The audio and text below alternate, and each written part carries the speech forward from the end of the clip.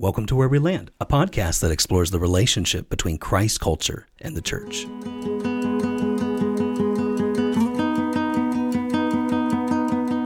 Hey guys, welcome to the podcast. My name is Aaron, and I'm joined here in the studio today with my co-host Stephen. Hey everyone. And Laura. Hey guys. And welcome to Where We Land. You have tuned in to an episode today that we are going to be talking about misconceptions about hell. And I think as we kind of enter into a topic like that today, this is one of those issues that everybody has a perception of, whether or not they believe what the Bible is teaching. Everyone has at least some idea or a perception of the afterlife. What do you guys think? Most definitely. If you're a Christian and you grew up in the 90s, you have your perception from Chick Tracts. Do you remember those? Chick Tracts. I don't know. You remember know. those things? You don't know what a Chick Tract is? Man. Guys, help me here. I don't know if I... It was the things that you... It was like little picture books. Yeah. Like a picture the comic, book. Yeah. Comic style. Yeah, those like greatly influenced my perception of hell for like the first 10 to 12 years of my life. And then I started reading the Bible and I was like, there's some similarity there, but there's also some very big animation going on here. We are filled, though, in our society today with illustrations of hell and heaven. I mean, it seems to work itself into almost everything, right? I mean, in terms of thinking about the afterlife, I mean, whether it's a cartoon and you see, like a little demon and a little angel pop up on the shoulder wings of somebody and try to influence their decisions, or, I mean, we see it in cartoons. I mean, you reference things like that. I think even even more recently here, there was that show that came out on Netflix. What was that called? The Good Place. Yeah, The Good Place, mm-hmm. which pictured once again like the reality of an afterlife, but yet our perception of so many of these things get colored by all these different things. What do you think, Laura? I think that people naturally start to form what they think about the afterlife, because we all just kind of look around and think there has to be something more, like what happens when we die. I mean, some people don't think there is anything else, but I think it's a natural thing for people to start talking about it. Because we all die, so we all kind of want to know what happens. It's interesting, though, that in a culture that is increasingly postmodern, that even those who are not caring too much about the afterlife still wonder about it. Like, our culture is consumed with this life, but yet a majority of our culture would probably still, I mean, even by like things like that TV show and like other things in our culture, for a culture that is so consumed with this life, they're still intrigued by the afterlife. What happens after this life? And I think that that's very interesting. Even people who like question the existence of God still sometimes will reference like heaven and hell. If you have a discussion with them, it's like, well, okay. So I think it's interesting, and I think it's a very applicable topic to the time in which we're living right now. Yeah. Do you think, I'm just asking, I don't have any great articles to read or like statistics to talk about. Do you guys think, I mean, honestly asking, do you think most people maybe like our age and younger in our culture, do they actually believe in a place called hell?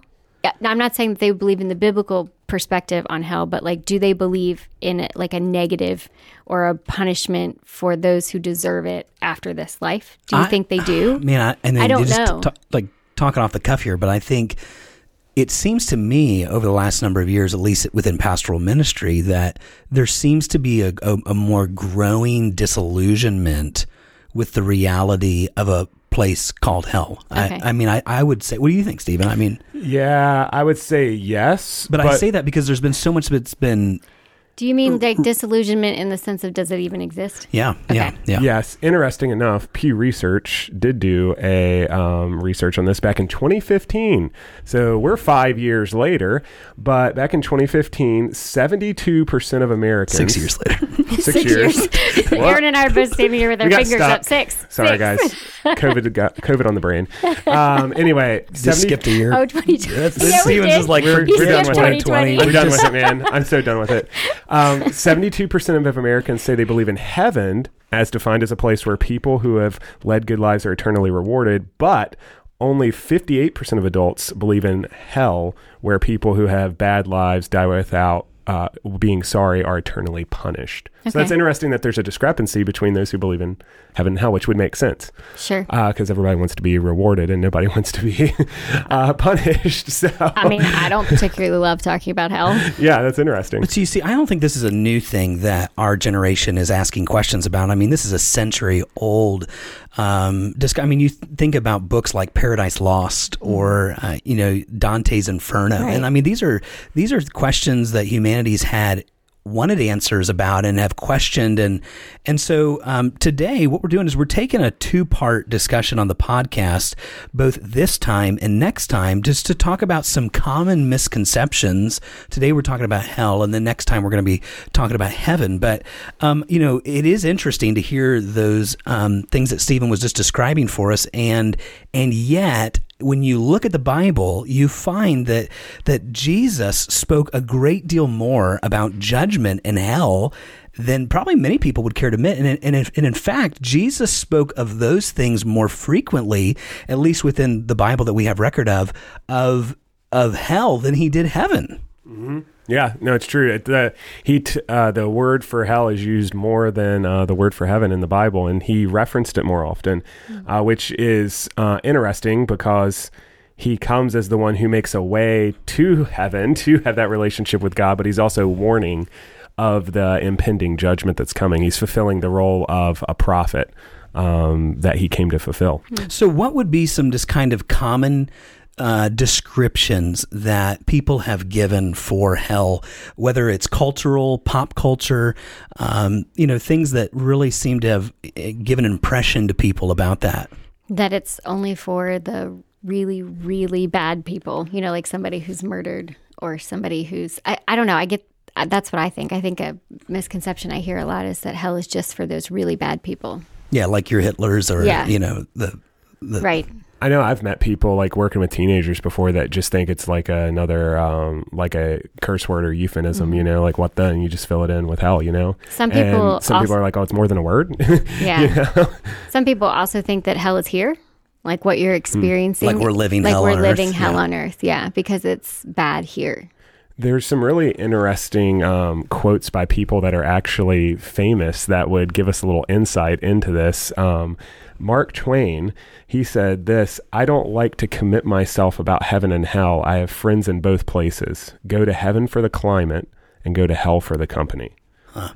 Very interesting. Al Capone, the famous gangster, he said, "I would rather be rich and affluent and greedy and go to hell when I die than live in poverty on this earth." Very earth, like this life right here and now centered life. And then you have to, you probably know this one, the old AC/DC song, Highway to Hell, says, "Going down, party time, my friends are going to be there too. I'm on the highway to hell, on the highway to hell, highway to hell, I'm on the highway to hell." This idea of it's a party, my friends, and I get to hang out with everybody there. And very interesting view. The last one that I found that was very interesting was Katy Perry. She said, "I don't believe in heaven or hell or an old man sitting on a throne, but I do believe in a higher power bigger than me because that keeps me accountable." Very Isn't interesting. that one interesting? Like the idea of being held accountable for something? Well, she was a pastor's daughter, so she has a religious foundation and background. So she obviously believes in a higher, greater being, I think because of her upbringing, most likely. But it's interesting that she cancels out. But in all the heaven quotes and hell that you just described from some of those people, and maybe a lot of them well known, there seems to be a kind of common thread, though, that is in each one about hell. And what is that? I mean, it's the company, the friends, the partying. It's a good time. And heaven is not as fun, but it's definitely better than for the climate. It's better. Isn't that what that said? Yeah, that's what Twain said. So it's better in the sense of I don't have to worry about all the problems of hell, but the fun is in hell. And you see, I think when you hear that and just hear, I mean, to even equate those two words together, like hell and fun, I think it makes us realize we don't understand what we're talking about. We don't understand the severity of what we're saying. I think John Stott, he said in one of his messages on the Sermon on the Mount, listen to what he says. He says, "Similarly, Jesus taught the easy way entered by the wide gate leads to destruction. He did not define what he meant by this, and presumably the precise nature of hell is much beyond our finite understanding as the precise nature of heaven. But the terrible word destruction, he puts in parentheses, terrible because God is properly the creator and not the destroyer. And because man was created to live and not to die, seems at least to give us liberty to say that everything good will be destroyed in hell.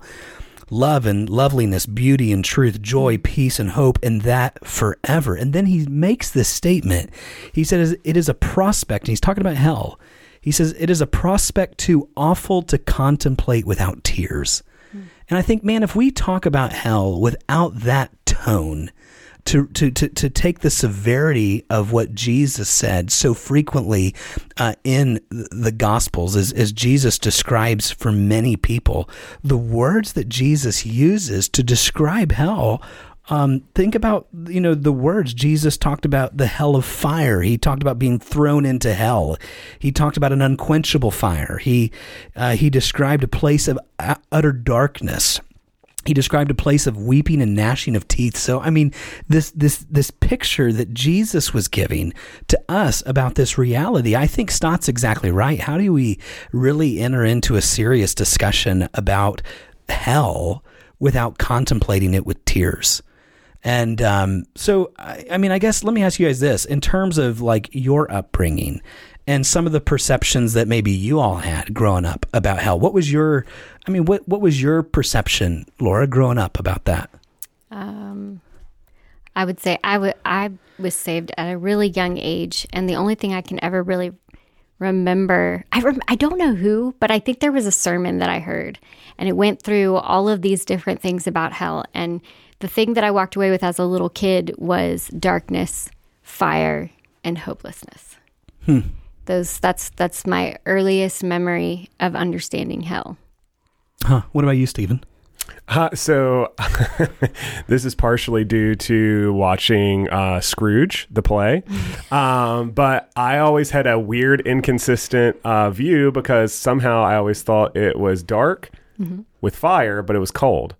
Oh, because as of a kid, Scrooge. because of Scrooge, because he's in hell and it's like cold and the wind's blowing.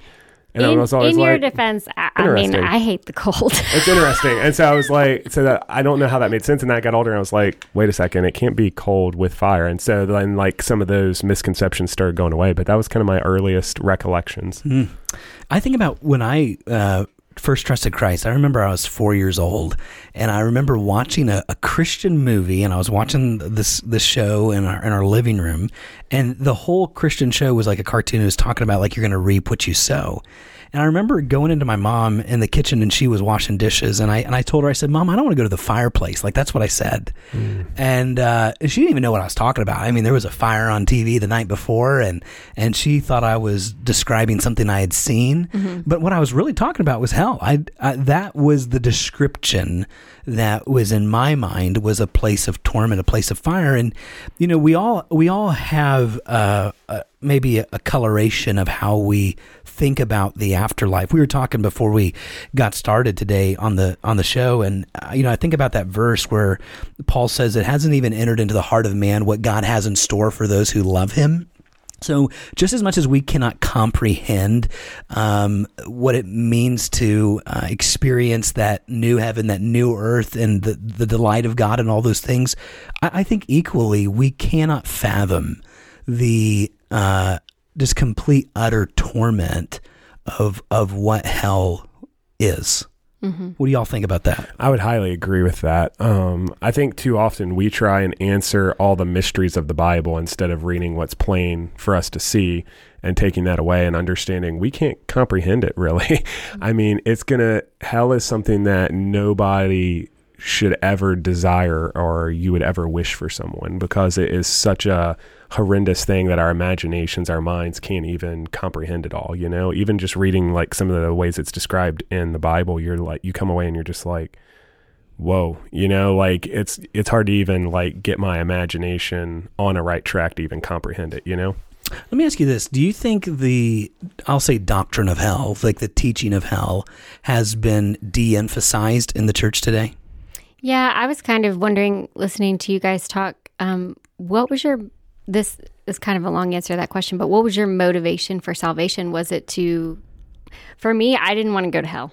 Like, I don't, that is part of my testimony, is recognizing that I deserved hell. And that I remember I asked my dad, he came to tuck me into bed one night, and I don't know why I was thinking about it. And I said, well, how are you saved? And for me, it was, how are you saved from, the punishment that I deserve?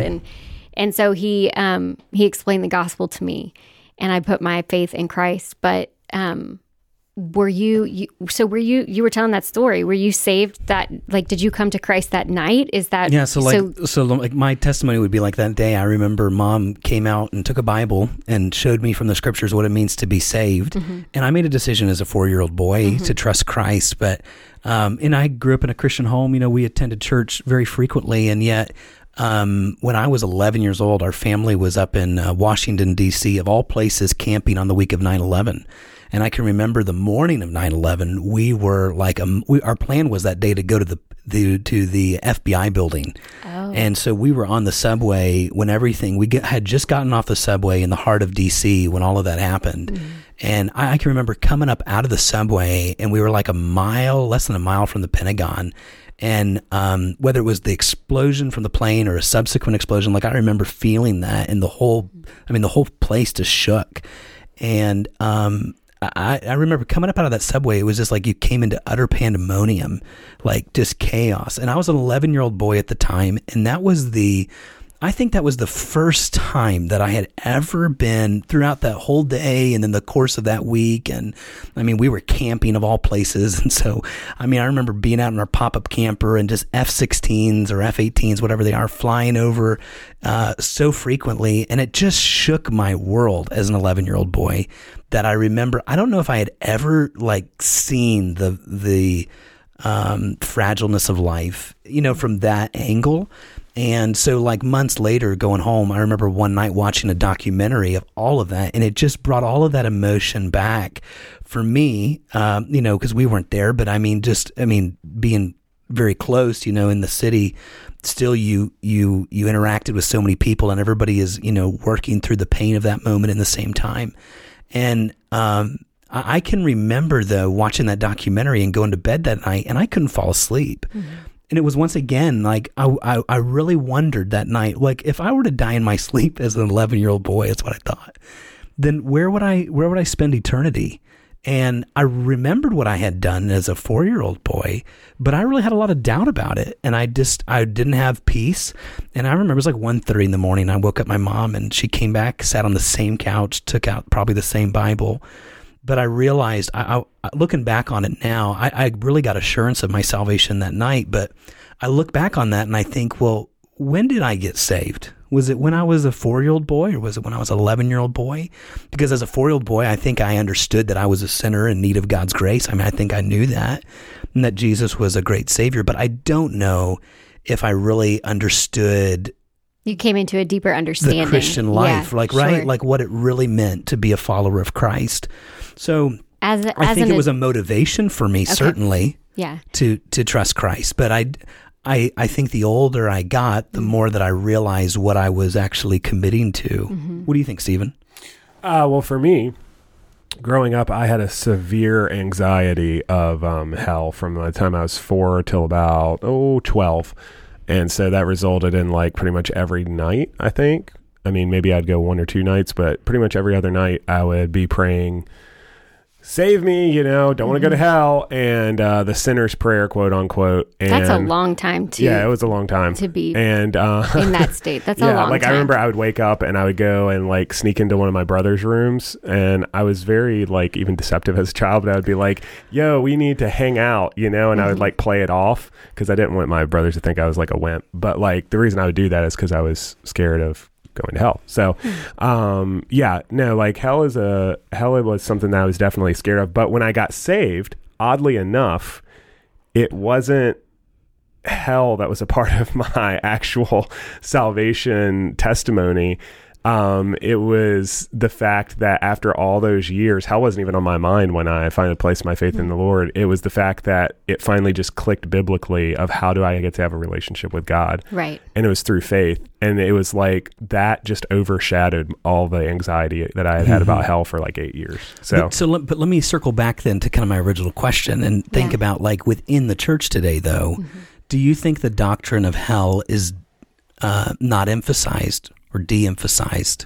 I think it's on a downward progression. Like, I think if you just like, I mean, I think even my question is, why is that? My lifetime, which is a short time, just listening to sermons and the way, like, just preaching, on a regular basis, I feel like it's been on a downward progression as far as how often it's mentioned, but then even how deep it's dug into, other than like, hey, God's going to punish those who don't believe in him in hell, Okay, well, what does that mean?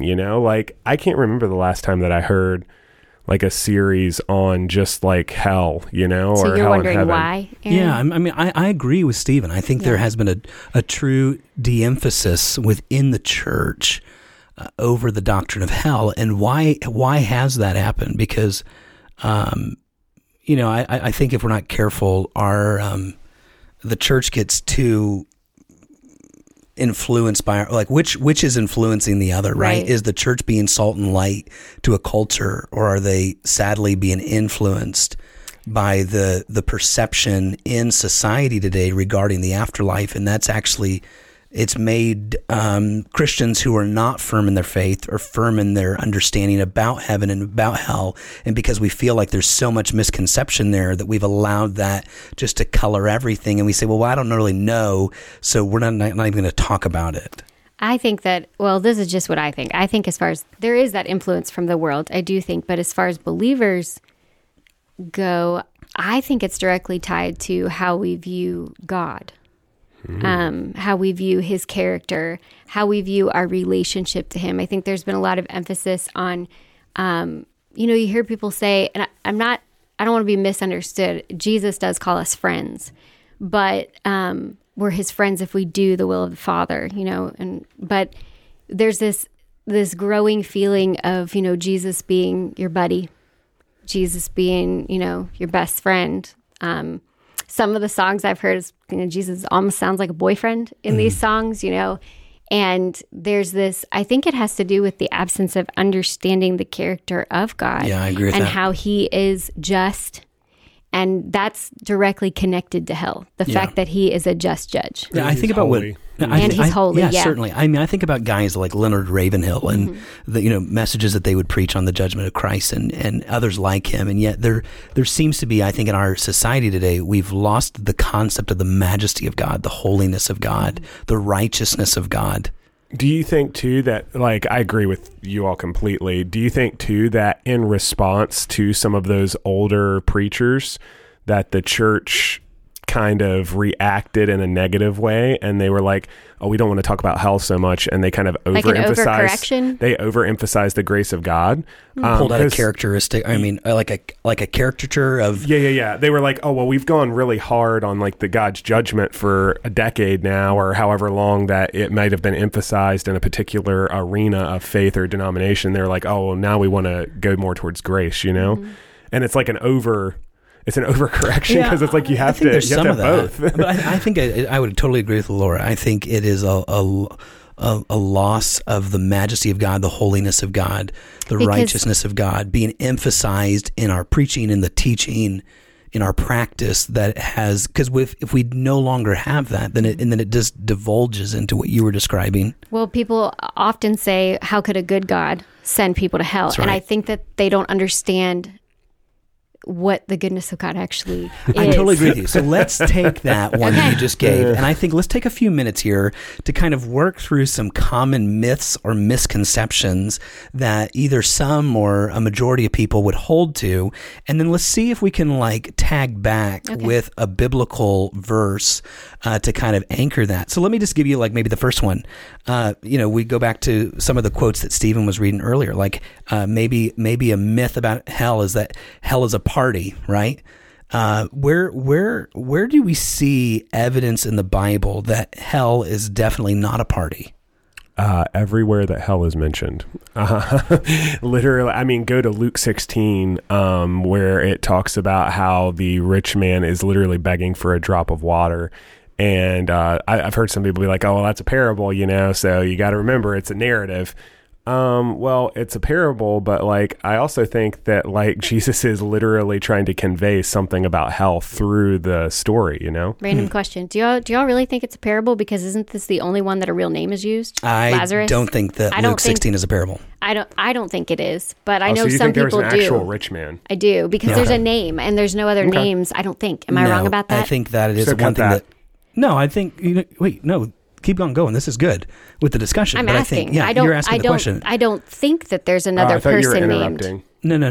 This is good because I think he's right. I mean, Yeah, there are some that would hold. Stephen's right. There are some that would interpret Luke 16 as a parable. Yes. But then I think we're just you are saying for you. We took a rabbit trail. I said, "Do you guys think it is a parable or not?" Yeah, we're all good. That was a rabbit we're all trail. still here. We're all still here, and We're you're here. still with us, which is great. So we're glad you're here as well. So we are picking up right where Where we're at. Steven We're left not off. stopping. We're That going it's right not here. a party. That's where we were. They're It's just not getting a to party. see a part of our real conversation I'm so right now. confused. Okay.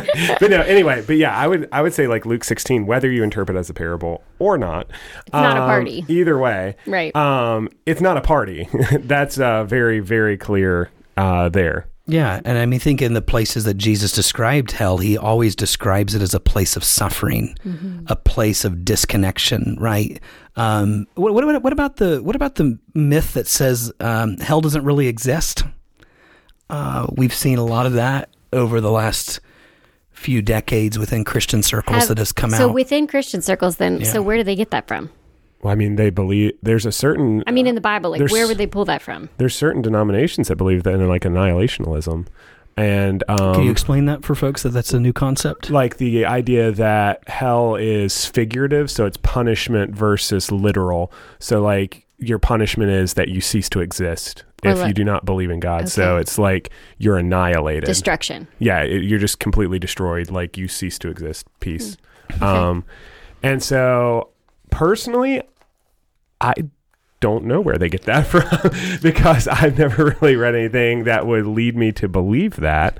Well, I think the response to that is like, if hell is not a literal place, then why does Jesus speak so frequently in the Gospels as if it is? You know, Right. and I think that's the thing. It's like, go back to the teaching of Jesus, and Jesus referenced it as a real, literal place. So why would we now parse and say, well, that it's not? What about the whole like notion that hell is like Satan's domain and heaven is God's domain? And because don't you see that kind of amplified in like the comic of the like, you know, I mean, it's Satan's cartoons dressed in and- red with a pitchfork. yeah, with a and- pitchfork, yeah. and then you got the angel on the other side, and there's like this concept. It almost gives us this impression that that heaven and hell are separate domains, and yet they have separate powers. And It also conveys the idea that Satan and God are equal rivals. I'm saying like God does not control is not heaven. true. That God controls. And I mean, I'm sorry, I Satan does misspoke not- that wrong. yeah, that they God does would not say. control hell, or Right. yeah, so that they are true like separate things. I mean, I'm going to Revelation 21 because God literally takes death and hell and throws them into the lake of fire. So like he is over everything that is. Like he has sovereign authority Right. that reaches every aspect of every nook and cranny of what is Yeah. reality. Yeah, you're right. And in Colossians, we've been going through a sermon series in Colossians at our church, and in chapter 1, you know, Paul says, "Christ is the image of the invisible God, the firstborn of all creation. For by him all things were created in heaven and on earth, visible and invisible, whether thrones or dominions, rulers or authorities. All things were created through him and for him, and he is before all things, and in him all things hold together." And so I think, you know, Colossians is showing the supremacy of Jesus. Like he reigns over everything, and there is not one place that is outside of his reign. I mean, I know we'll parse hairs a little bit here, but I think even in the Old Testament, in the book of Psalms, you know, Psalm 139, the psalmist says, "Where can I go from your spirit?" And he even kind of references, like, even in the grave, even if I go into the grave, you are there. That's what he says. So And it's there's no place where God's authority is not exercised. Yeah, because like Satan still has been given like an aspect, I don't know if I'd call it authority, but I would say like an aspect of like... Well, he's the prince of power of the air. He has an aspect of authority, but it's definitely like a subservient authority underneath the sovereign authority of God. Like, look he's not more powerful or as powerful. I mean, look in the book of Job. I think that's an evidence of that. Like, he goes and presents himself before. It's also temporary. Yes. Yeah, you're right. But he is very powerful. I think sometimes like you can either go too far on the one side and you can give Satan too much power, or you can go on the other side and be like, well, he has no power at all. And it's like, well, you need to know who you're dealing with and like what realm you're fighting against, you know? So what about the misconception that I think you just brought up, which I think is the one thing about hell that a lot of times, most of the reasons I think why people reject the doctrine of hell is because there's that emotional piece, that visceral piece that often offends us when we think about justice, when we think about fairness. I said, why would a good God send someone to hell? Or the other kind of way that people describe it about hell is only for really bad people, right? So either way, where does that come from? Us trying to decide what's right and wrong. Yeah, I mean, I think it goes back to our sense of what's fair and what's just. And so, we think that certain people deserve hell and not others. And certainly not people, us. And certainly not me. us. Yeah. Right. Genesis 1-3 really is where it goes back to talking about like what is sin. Sin is going against God's will. Sin is when I disobey God's law. And so everyone is a bad person. Every human is a bad person when it comes to that definition, you know? I have a question. Well, let me just give a verse on that, because I think that is right. Paul does say in Romans 6, for the wages of sin is death, but the gift of God is eternal life through Jesus Christ our Lord, right? And Paul walks through in Romans chapter 3, he walks through and Paul literally says, he's quoting from the Old Testament, but he says, none is righteous, no, not one. No one understands, no one seeks God. All have turned aside and together have become worthless. No one does good, not even one. Right? And so he goes on to describe then in verse 19, for we know that whatever the law says, it speaks to those who are under the law, so that every mouth may be stopped and the whole world may be held accountable to God.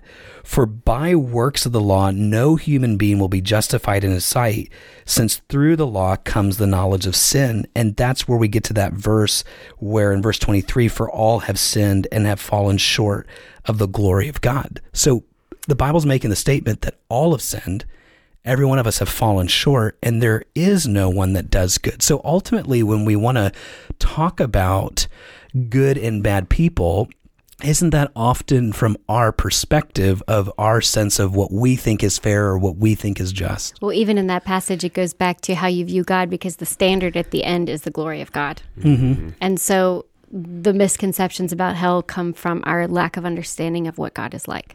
And us wanting to be like God or bigger than God. Which is also Genesis. It all goes back to Satan's original, the original fall of everything Humanity, that is. yeah. Like, and Satan, like, he wanted to be like God. Like, he wanted to have his glory as much as God's glory, and we do that today. Thus, we question God's goodness, and we think that we know him and know him better and know better things than he does. So what about maybe another myth or misconception that hell is not a place of punishment? What would they say that it is? Well, I mean, I think it If ties it's not back a place of punishment, then what do you mean? Well, I mean, I think we go into, there's a lot of ways that people have used to describe it, but I think in some camps you'll hear people say that hell is separation from God. Mm-hmm. And then there are other people that would talk about hell as a place of punishment. And I ask the question, well, what is it? Is it the absence of God, or is there a true punishment? And then we were kind of getting into a little discussion before we started recording, and I think the significance of that. I think either way you look at that, either side you land on that, it is still judgment. It is still judgment. It is still judgment. Whether you believe that hell is a place of punishment, right, or it is a place where you suffer because you are there's no ability to be in relationship with God. Either way you look at that, wherever you land on that, it is still judgment. Yeah, and Jesus said that. Matthew 25, verse 46, he refers to hell as a place of everlasting punishment.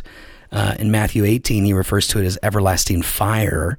Mark 9, Jesus said a fire that can never be quenched.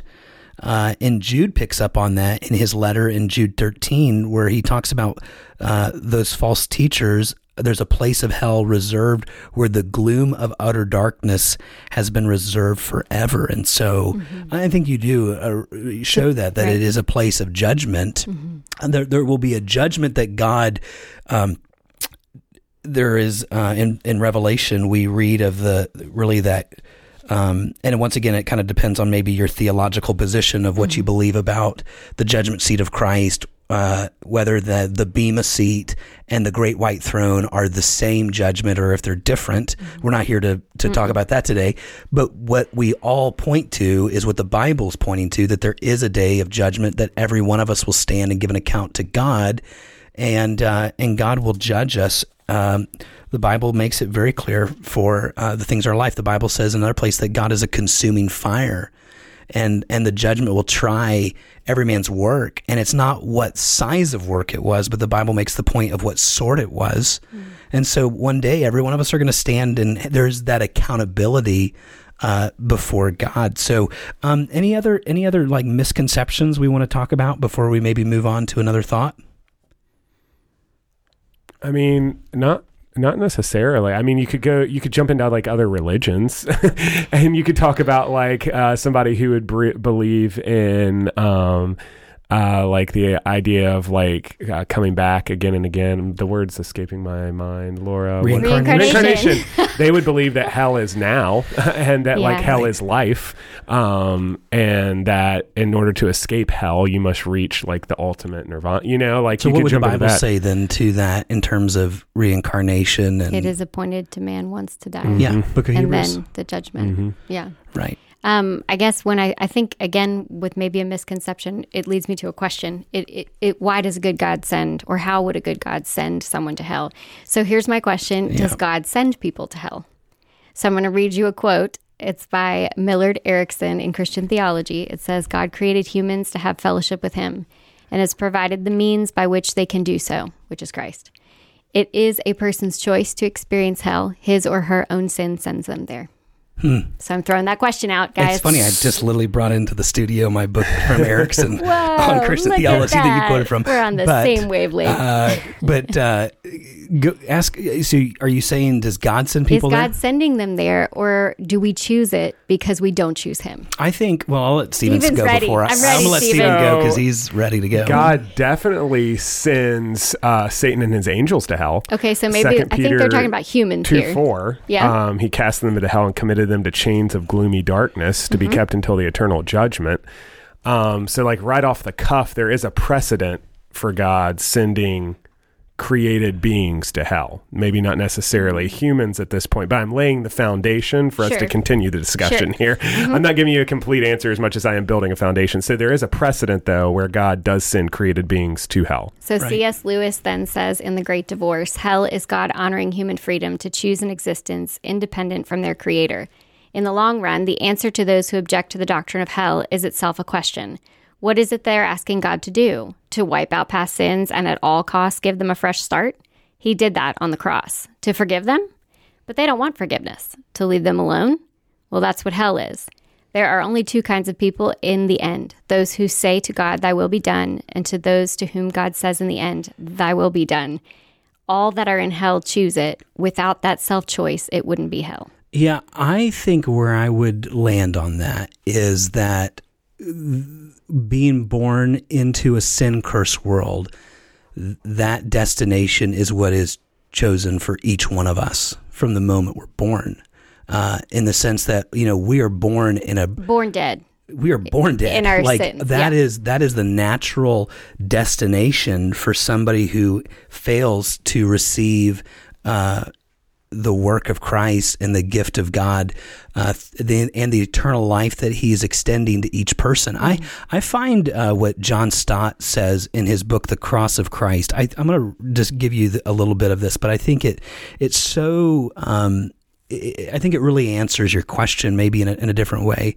But Scott depicts a scene where billions of people are on a great plain before God's throne. And most would shrink back in fear, but he pictures a few sinners coming near the front. And people come with defiance. They come with angry voices.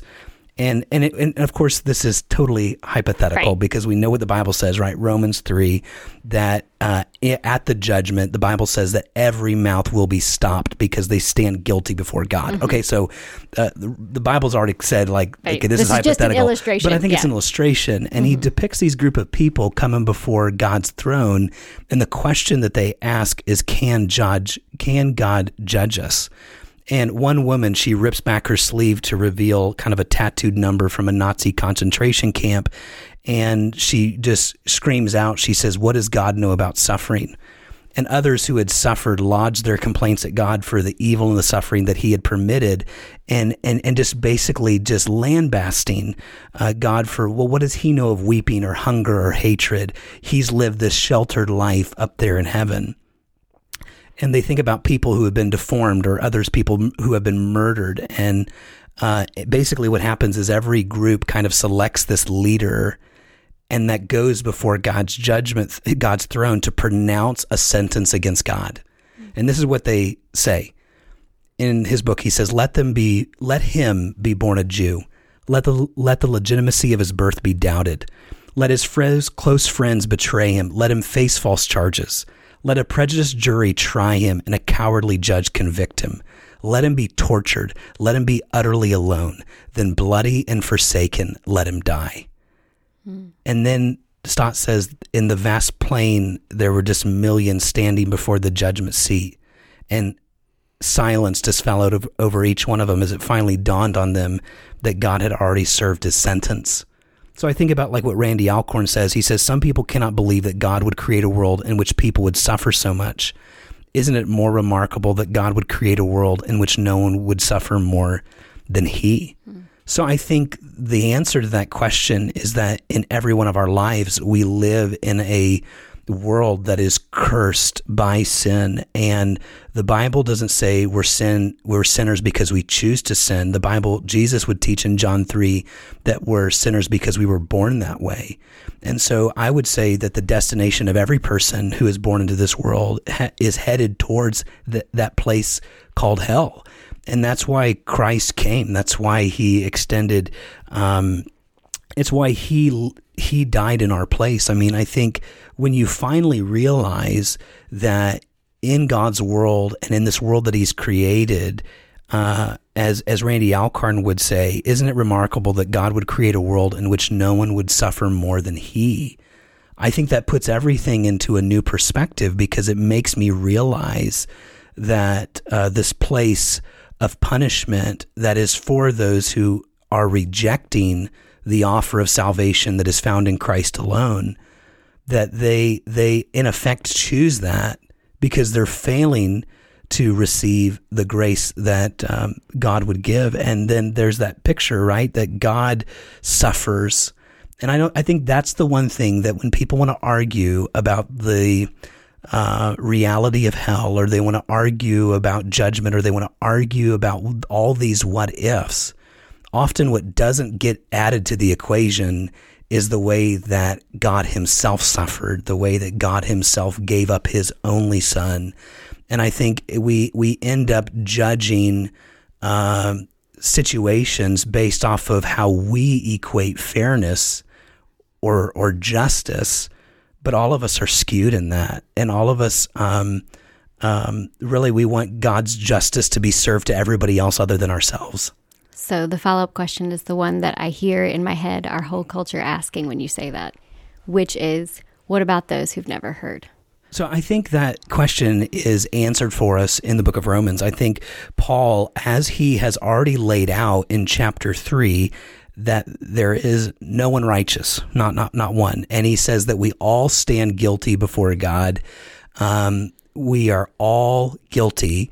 He walks through, and then he gets to chapter 10, and Paul makes here's the gospel. I mean, in a nutshell, he says in verse 9, if you confess with your mouth that Jesus is Lord and believe in your heart that God raised him from the dead, you will be saved. For with the heart one believes and is justified, and with the mouth one confesses and is saved. And then verse 11, for the scripture says, everyone who believes in him will not be put to shame. And then he says in verse 13, everyone who calls on the name of the Lord will be saved. So Paul is showing how the gospel, the invitation of the gospel has been extended to every person. But then he follows that up with probably what people would be asking, the question that you just asked. And he says in verse 14, well, how will they call on him in whom they have not believed? And how will they to believe in him in whom they have never heard?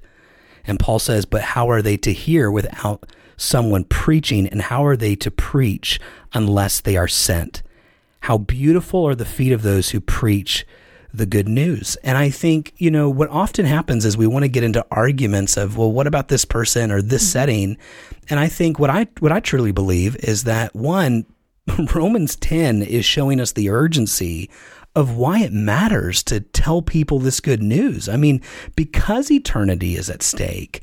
And I think there is such an urgency that maybe the church is lost today, because when they begin to devalue not consider the holiness and the majesty and the righteousness and the justice of God, then we have just diluted what eternity is, and we've made it out to be less than what Jesus is saying it is. And so I think there's just a real urgency for every person who has the gospel to give the gospel to somebody else.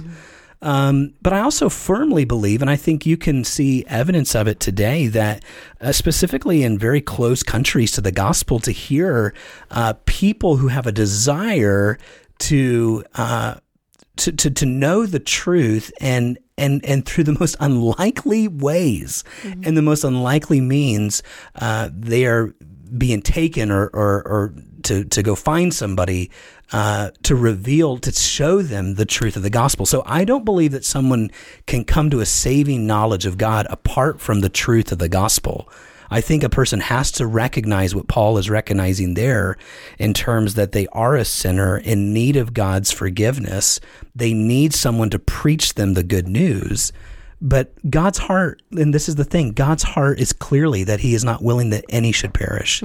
So if that is the heart of God in this discussion, then we need to understand that ultimately he is a righteous judge, and God will not judge wrongly. So ultimately every person stands accountable to God on that. Our family lived overseas in one of those closed countries for a few years. And I remember there was a conversation one day about this very topic, because you're very overwhelmed by how many people, literally how many numbers there are of people who never hear. And a group of friends, we were sitting around, and one of them spoke up and said that the answer that they came to after living overseas for so long was from Genesis, and it's Genesis 18. And it's when Abraham is interceding for the city of Sodom. And he says a phrase, he says, "Shall not the judge of all the earth do what is just?" That's good. And the answer when we were overseas, just overwhelmed by the lack of knowledge of the gospel, and is that the judge of all the earth will do what is just. And I really do believe, and we saw this living overseas, if there is someone who responds to the truth that they've received. And Romans 1 talks about the revelation in creation. Bears witness to these things. Romans 1:20. And they are, it even goes as far as to say they are without excuse. And everyone. So what does that say? I mean, that means that every person... There is a revelation given to every person. That's right. It's not the full revelation of the gospel necessarily, which comes through the preaching of the word, but it bears testimony. Even creation itself bears testimony. And I really and truly firmly believe that people who respond to the revelation that they have received, that if they are responding, God does make a way for them to hear the gospel. We've heard stories of Jesus appearing to someone in a dream and saying, there was this one guy that I think of, and he said that God had shown him that the Bible was true. It wasn't the Quran, it was the Bible. And then he was in a place to hear those that God had sent that came across his path to hear the gospel then. I really firmly believe that the judge of all the earth will do what is right. And those who respond to the revelation that they have received, God will in turn meet them I think it's a good way to say it. And will provide a way. He already has through Christ. He's not going to leave them alone without the truth. Yeah. And it doesn't resolve, though, our responsibility as Christians to take that gospel to the world. It just also, as Paul starts even in Romans 1, I mean, that the foundation that Stephen mentioned there is right there, that the Bible says, for what can be known about God in chapter 1, verse 19, is plain to them because God has shown it to them.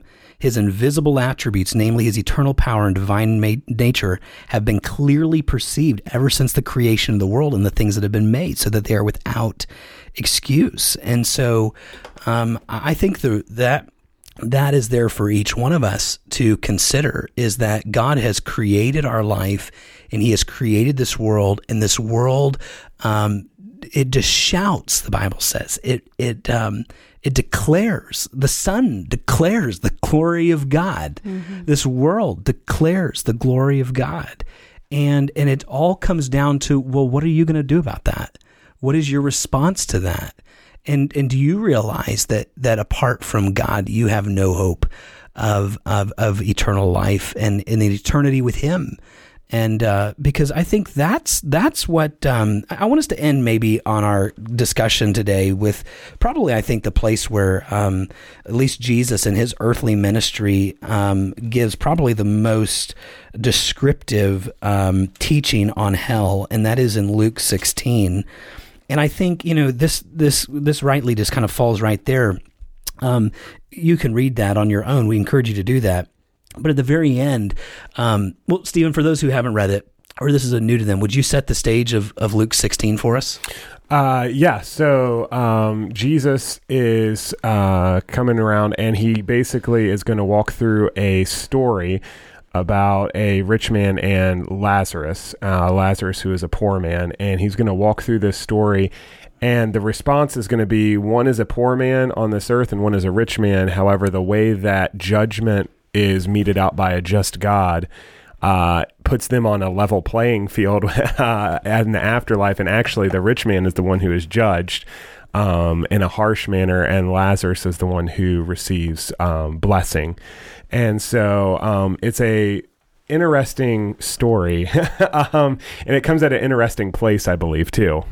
Yeah, and so the end of it ends in this way, where in verse 23, the Bible says, verse 22, the rich man also died and was buried, and in Hades, being in torment, he lifted up his eyes and saw Abraham afar off and Lazarus at his side. And he called out to Father Abraham, have mercy on me, and send Lazarus to dip his finger in cold water to cool my tongue, for I am in anguish in this flame. And Abraham said, child, remember that you in your lifetime received your good things, and that Lazarus in his manner bad things, but now he is comforted here and you are in anguish. And besides all this, between us and you, a great chasm has been fixed, in order that those who would pass from here to you may not be able, and none may cross from here to us. And notice what he says in verse 27, the desperation in his voice. Then he said, then I beg you, Father, to send him to my father's house, for I have 5 brothers, that he may warn them, lest they also come to this place of torment. And Abraham said, they have Moses and the prophets, let them hear them. And he said, no, Father Abraham, but if someone goes to them from the dead, they will repent. And then notice what Jesus says. He said to them, but if they do not hear Moses and the prophets, neither will they be convinced if someone should rise from the dead. And I think this is where we end our discussion today, because it puts the onus and the responsibility back on every individual, regardless of what you've grown up with misconceptions, regardless of how you've been influenced in terms of the afterlife. The reality is what Jesus is teaching, that hell was a literal place. It was a real place. And he uses that. He says, if they do not hear Moses and the prophets, what is he talking about? Moses and the prophets in this context would be scripture, somebody taking to them the scripture that had already been given. Yeah. I mean, Jesus is saying, like, if they're not going to heed the word of God that's been given, then neither will they be convinced if someone should rise from the dead. So I think our challenge to you, as it's been a challenge to us, is that we would be careful with how much we allow our thoughts in terms of the afterlife to be colored by the perceptions or the thoughts of other people. And we would be really concerned with what God, the author of life, has said about eternal life.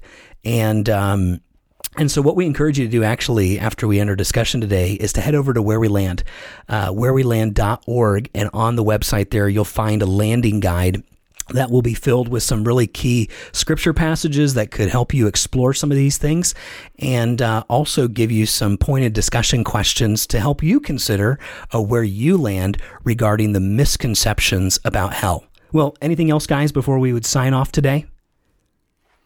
Yeah. Let this motivate you to go and share with others, to be the person that Romans 10 says that people need to hear the gospel. Because if hell doesn't drive you to take action, there's something wrong with your Christianity, because hell should weigh on you. That's one thing that I found today, is for preparing for this over the past couple of days, and then even today as we're recording, is just hell as a Christian should drive me to action on behalf of others. Well, listen, we hope that you would stick around here and join us in 2 weeks, as we'll be releasing another episode entitled The Misconceptions About Heaven. And so while you have the time before the next episode, head on over to whereweland.org, download the new landing guide if you haven't had a chance to do that yet, to where you can consider some helpful resources, some biblical text, and some real pointed discussion questions that would help you understand where you land in regards to this topic. We hope that you'll join us here next time on Where We Land. We'll see you then.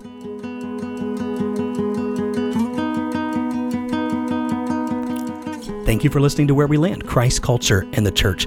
Hey, listen, if there's anything we talked about on the show today that you would like to know more about, we'd love to hear from you. So send us your thoughts and questions through connecting with us on social media. You can find us both on Facebook and on Instagram at Where We Land. Also, if you haven't yet, head over to our website at whereweland.org, where you can find more helpful resources, as well as download the landing guide from this episode. We hope to see you here next time. We'll see you then.